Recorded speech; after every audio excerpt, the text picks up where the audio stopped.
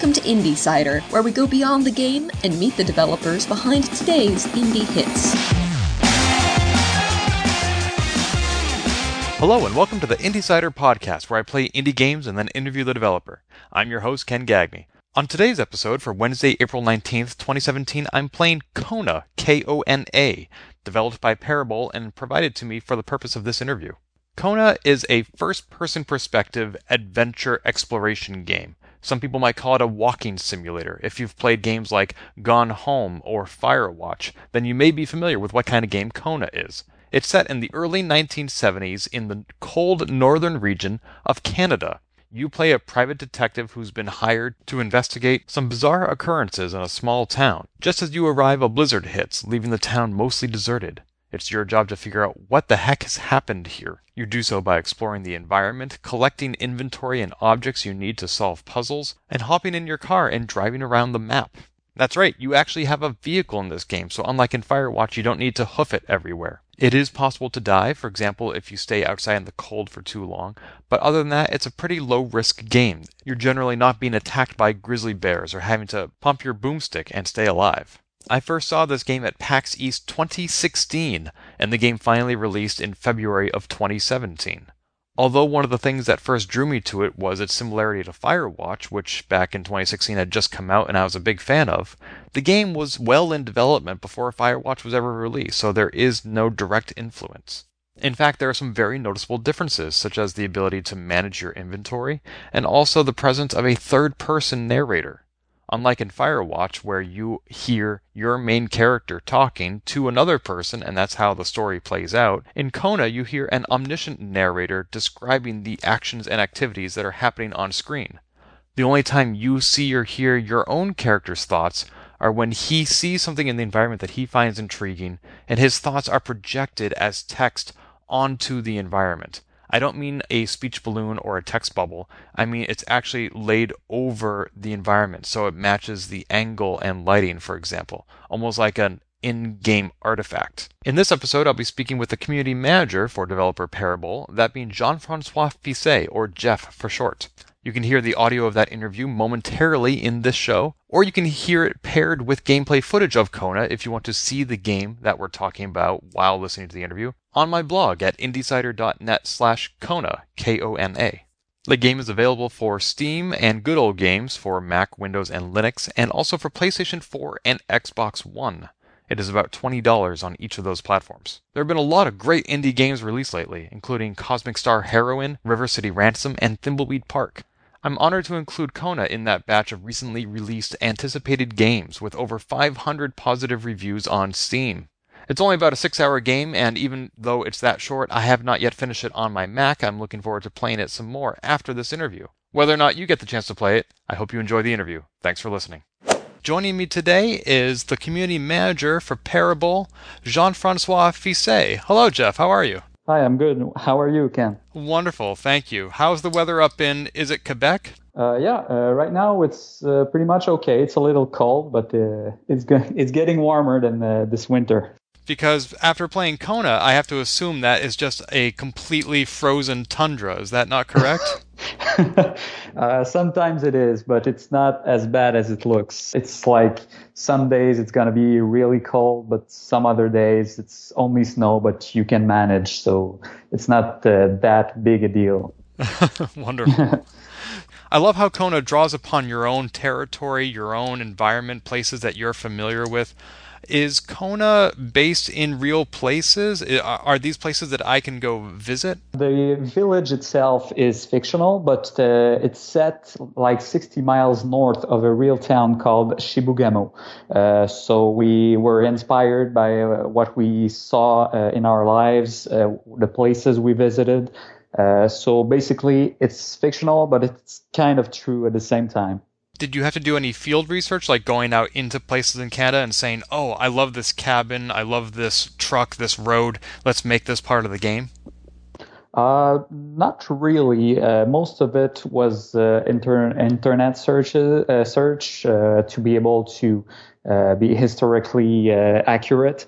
But for most parts, it was like our parents lived in the 70s, so we would ask them for some stuff if we ever need any confirmation and stuff like that. So as for the field search, basically we live this kind of winter, so it's based on our own experience, yeah. That's true. This game is set in the 70s, and it seems like that's before many people at Parable were even born. Is that right?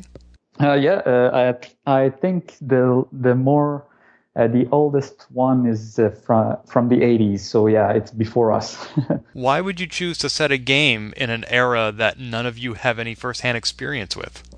Basically, because in history, Quebec in 1970, it was a really important part of our history. It was like when the religion took less place than before, and people were more they could tell their idea without being censored and stuff like that. And also there was this separatism. I don't know if you ever heard of that. No, that doesn't ring a bell. Okay, so basically that's when the movement kind of began, when Quebec as a province would want to become its own country. So that's basically the time when it began.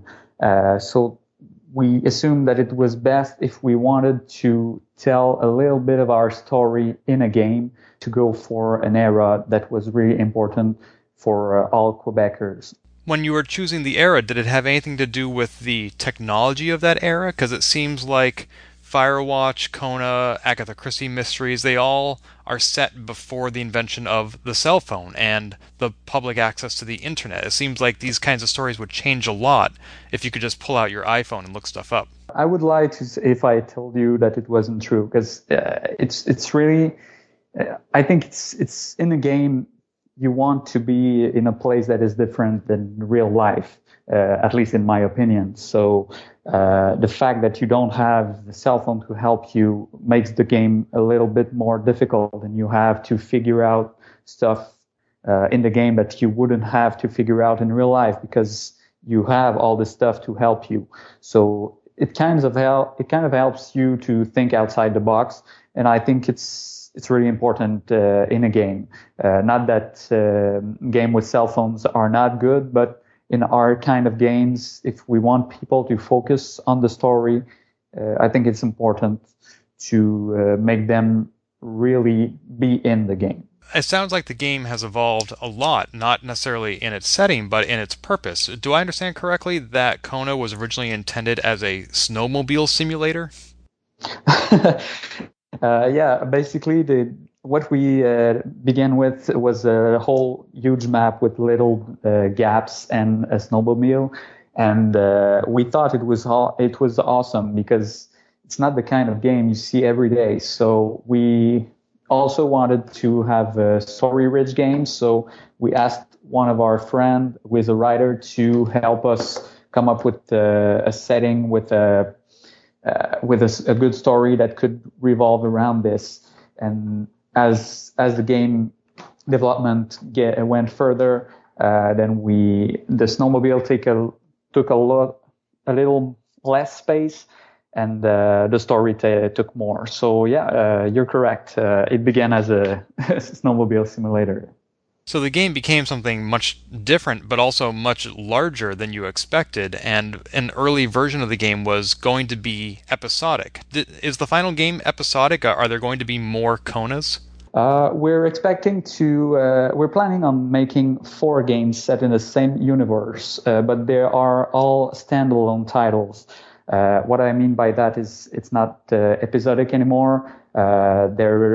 The continuity is not guaranteed either, so we have the liberty of going in the same setting as for the place. But if we want to make the game in the 90s or in the 60s, we will feel free to do it because we have different stories to tell. There will be some links between them, of course, but they are not Kona 1, Kona 2, Kona 3, and Kona 4. It's going to be 4 standalone and unique games with all their own game mechanics, game designs, and stuff like that. The episodic format, though, seems to be very popular and working very well for games like Life is Strange and anything from Telltale, of course. Why did you choose not to go with that format? Because it's more because the game became a lot bigger, and then we saw how people didn't really like that format that much. Yes, they will buy games like Life is Strange, but for an adventure game, we felt it was more important to go for a standalone than an adventure, because it makes us be able to make a longer game. I don't know if my explanation is good, but that's pretty much what I think. And the game that just came out, it's about 6 hours long? We estimate between 3 to 6 hours to complete, depending on your play style. Of course, there are many ways to play a lot more. For instance, to unlock achievements, to explore every area once or twice, and stuff like that. So yeah, basically 6 hours is pretty accurate. Now, another thing that changed while Kona was in development, which has been for the last couple of years, was the release of Firewatch, which was a very successful indie game. I was very happy to have played a complete Let's Play on my YouTube channel, and I think about the game a lot. In what ways did that game's release and success influence Kona, if at all? It didn't really. It influenced us in a way, like when there was some uncertainty about how, if we would be successful or not. Seeing a game like Firewatch, which is in some ways similar to ours, go out and have that much success, kind of confirmed that there was still a lot of players that enjoy this kind of game. And I'm talking about walking simulators, of course. So the fact that Firewatch and our games are walking simulators, but with a little more gameplay to them, it helped us have more confidence about when we would release the game, if it would be successful or not. And obviously, we don't have the same success as Firewatch, but it's still pretty successful. Because I couldn't help but wonder at the very first point in the game where I get out of the truck to find the bolt cutters, and they're at the top of a Firewatch tower. I wonder if that was some sort of a nod at that other game. No, not really. The tower was already in the game before Firewatch came out, so it's pretty much a coincidence. I would lie if I was to say that we didn't have any inspiration from Firewatch, but still we had a lot of inspiration for a lot of other games too. So yeah. Sure, of course. Now, you use the term walking simulator to describe Kona, and some people use that term negatively or condescendingly. I assume that's not how you're using it, since you're describing your own game. Exactly, because I think that every genre in game, as long as developers stay creative, every genre is evolving. So what I mean by that is a walking simulator is not anymore, you're not a floating camera anymore. You are in the center of a story, but you have more and more stuff to do. So it's more, a walking simulator is becoming more and more like games for like Zelda, for instance. It's not at this point yet, but I believe that walking simulator is used in negative way, but shouldn't, because it's really interesting. And the more creative we become, the more stuff players will be able to enjoy in the walking simulator game. What are some of the other ways that you feel Kona is innovating or pushing forward that walking simulator genre to really make it into something new? Probably in a gameplay mechanic kind of way, because when we think about a walking simulator, some games comes to mind, like Dear Hester and Gone Home and games like that. In those, you were basically living the story and clicking on things, interacting with things to know more and stuff like that. But in Kona, you have that, but you also have encounters. You have a bit of puzzles to solve. And stuff like that. So I believe that it's going further in the walking simulator genre, and I believe it's a really good thing. Excellent. So, if I understand correctly, you came onto the Kona team about 1 year into its development. Is that right? Yeah, exactly. And what is it like to come in basically mid-story where they've already laid the groundwork, they've already made some very foundational decisions. What was it like to already have that trajectory and come in mid-mission? It was a little challenging at first, but then the founder of the company is actually my brother. So I always followed the steps during development. Of course, I was not in the team at the time, so it's not the same thing. But I was still kind of there. So when I arrived, it was easier than if I were someone from the outside entirely. So it was challenging to know what I could tell the community and what I couldn't. But as soon as when I was like 2-3 months in, then everything was fine, and the team was very happy. I was wondering about that. So there is a relation there. Alexander is your brother? Yes. And have you two worked together before? No, that's the first time. And actually, when he hired me, I told him I didn't want him to hire me because I was his brother. I wanted him to hire me because I was good, and that was clear from day one. Yeah. Of course. I mean, that's the only reason anybody should ever be hired, and I applaud you for saying up for that. But yeah. I still have to ask, what is it like? I have 3 older brothers myself, and I can't imagine working with any of them. I mean, what is that like? I mean, do you just get on each other's nerves all day? No, not really. Me and my brother are like, we have 18 months of difference as of our age. We have the same friends, and we always been close. So it's kind of easier this way. I don't know if I were to have a brother who I couldn't stand being with for a long period of time, I probably wouldn't even be at Parable. But we have a really good relationship. Oh, I'm so relieved to hear that. Yeah. So the role you were hired to do was community manager. Did you have a say in any of the development? Yeah, when we make some brainstorm, I'm very welcome to give my input, to comment on other people's ideas. So yeah, I am able to give a little thoughts. Of course, they are not all in the game, but that's part of the job. Yeah. Of course, something like Kona is a team effort and everybody shares the credit. But I have to ask, is there anything you can point to in the game and say, I did that, or that is because of me? I could say some small stuff I participated, like correcting typos in texts, especially in French, because French is my first language.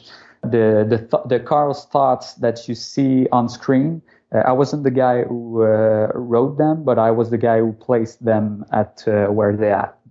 So I didn't really participate in the development that much, but as soon as I could do it, I was more than glad to help. You mentioned French being your first language, and that, of course, is very common in that part of Canada. Does Kona offer French voice acting? Yeah, actually, the original version of Kona is in French. So it's Guy Nadon, the narrator, in French. If you're able to play the game with French voices and English subtitles, I would suggest you do it. Of course, it's not for everyone. For instance, when I listen to something, when I watch a movie and I see the subtitles in another language than the one they are actually talking, I just can't do it. So it's up to each player. But yeah, the French is the original language. Wow, I didn't realize that, because voice acting for many games is one of the most expensive parts of the game that can ostensibly be done without. So usually when there are cost-cutting measures, voice acting is one of the first things to go. So for you to have voice acting in 2 languages, more than 1 language, is really quite impressive. Yeah, the fact is we had a pretty big good deal for English voices, and that's the voices we went for first. because if we want to sell our game internationally, it makes more sense to make it in English first. But all the texts were in French, so then we contacted several people that could do the voices in French also. So yeah, the cost is it's not cheap, but it's worth it in the end. I noticed that the narration seems to be done by an omniscient narrator. If it's somebody that's in the game, I haven't gotten far enough to meet that person yet. This is as opposed to other games where it's the protagonist, the main character, who's narrating, and you get to hear their thoughts and their words. Can you tell me a little bit about the decision to have a third person be the narrator instead of the protagonist? There were, the first reason was we wanted to tell the story like you would tell it near a fire, for instance, at camp. The second reason is an omniscient narrator knows more about the environment, about the area, about the era, than the protagonist himself. So we figured it would make more sense if he were to, for instance, give a hint about something to do next, that it wouldn't come from the protagonist himself because he would be just superhuman. So we figured it would be best to go for an omniscient narrator this way because he's kind of a godlike persona, and we feel it makes more sense when you're telling a story. Sure, I can see that. Let's go back to talking about your job for a little bit. So, although you did participate in the development and creative process, your main title is Community Manager, which is a title I usually think of when thinking about competitive games like first-person shooters or MMOs or the like, where people are actually interacting and competing with each other online, whereas Kona is more of a solitary experience. What does it mean to be a community manager around a game like Kona? It means, for instance, I manage Facebook and Twitter pages, but I also am the guy, the developer who answers everyone in the forums. So whenever a player encounters a bug or has a question about whether he should do this or that, if it's in the story, I prefer not to answer. But if it's a bug, I want to make sure that this player knows that we read his comment and that we're working on fixing things. So we feel it's even more important this way because, yes, you want to be alone in the game, but when the game doesn't want you to play, it's not good. So you don't want to be alone if you're stuck in a bug, for instance. So we feel it's really important to communicate with our community. Yeah, it is extremely important to communicate with your fans and your gamers, regardless of your genre. But how do you go about building that community in the first place? Like, do you... I mean, once you are on Twitter and on Facebook, how do you get people to follow you or even find out about your game? This one I must give the credit to my brother. When the Kona, I don't know if you knew that, but it was we had a Kickstarter campaign in 2014, and that's when we began to build the community. And I wasn't there at the time, so. Basically, we built the community during the Kickstarter campaign, and then we assume it's mostly people telling their friends and stuff like that. And as soon as we made some press releases and stuff like that, people would know about Kona more. They would like our pages and stuff. And the fact that we interact with everyone is also a lot more helpful than it looks, because when a friend tells about the game and he tells the community manager speaks to us, if I interact with them, I will be answered. So if you have a bug, if your computer is slow or stuff like that, you can ask and you will actually get answered. So it's a lot of factors help build a community, and I think most of the credit goes to my brother because the building of the first community came from him. That's true. The Kona Kickstarter ran in August of 2014. It raised $44,000 Canadian, and I see that one of the reward levels, this is back when the game was thought to be episodic, was that the first episode would come out in April 2015. Obviously, the full game came out almost 2 years later. Speaking of the community you developed around that Kickstarter, were any of them upset that the game got postponed by 2 years? Some of them, but it wasn't really that big of a deal because that's where the community management comes into place.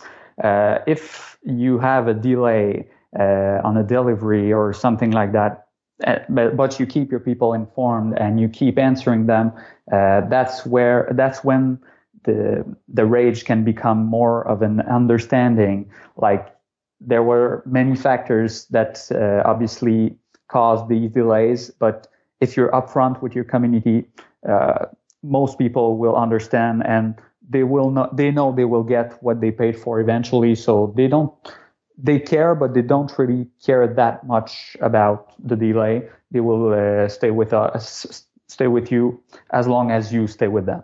I think that is very important, is transparency and constant communication, because if for even one moment you don't let people know what's going on, if you leave them wondering what you are doing with their money, that is a very easy way to get people to turn on you. So if you are just completely honest and upfront with them, you'll often find that as you said, any rage is subsided because they know that you are reliable and trustworthy. Yeah, exactly. And even if they are frustrated about the situation, you have to put yourself in their place, like in their shoes. For instance, it's true. I wouldn't be a community manager if it wasn't true, because I am a gamer. So when I pay for something, I expect something in return. So that's the same for our community. So I understand the way they think, but also I'm able to give them our side of the story, and that's where the frustration sometimes becomes more of an understanding of the situation for both parties. Well, I would hope that they were okay with the 2-year wait, because some games are worth waiting for, and I think Kona is as well. How do you feel about how the game's been received in its first 2 months? Right now, we feel really good about it. On Steam, we have I think it's 90% right now of approval rate. 92% if we count the Steam activation from Humble Store, our Steam, our Kickstarter campaigns that didn't buy it on Steam because they already paid for the game and stuff like that. So yeah, it was really well received. And the game is available for Xbox One and PS4 as well. And are you able to get any feedback on those, since they don't really have as much of a community as Steam does? I think I went to check on Xbox the beginning of this week, and we have a really good rating. On PS4, I'm not sure. I think it's near 4 stars out of 5. So yeah, pretty much it's pretty much well received from every platform. Yeah. Excellent. Well, congratulations. It's not every game that does that. Even if it is Kickstarter, not all games live up to their expectations. It sounds like Kona has exceeded them, so well done. Yeah, thank you. Can you remind our listeners where to find Kona online? Kona is available on Steam, on Good Old Games, GOG.com. You can also buy it through Humble Store, and there are several websites I think it's Game Rockets.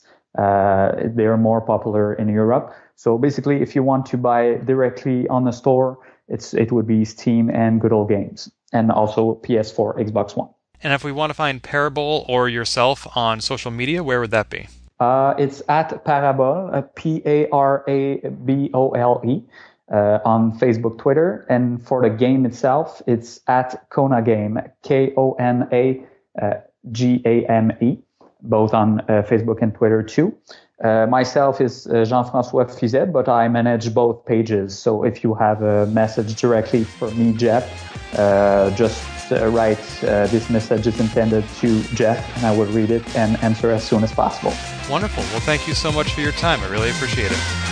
Thank you for the interview. This has been IndieCider, a GameBits production. Find more episodes, read our blog, or send feedback at indiecider.net.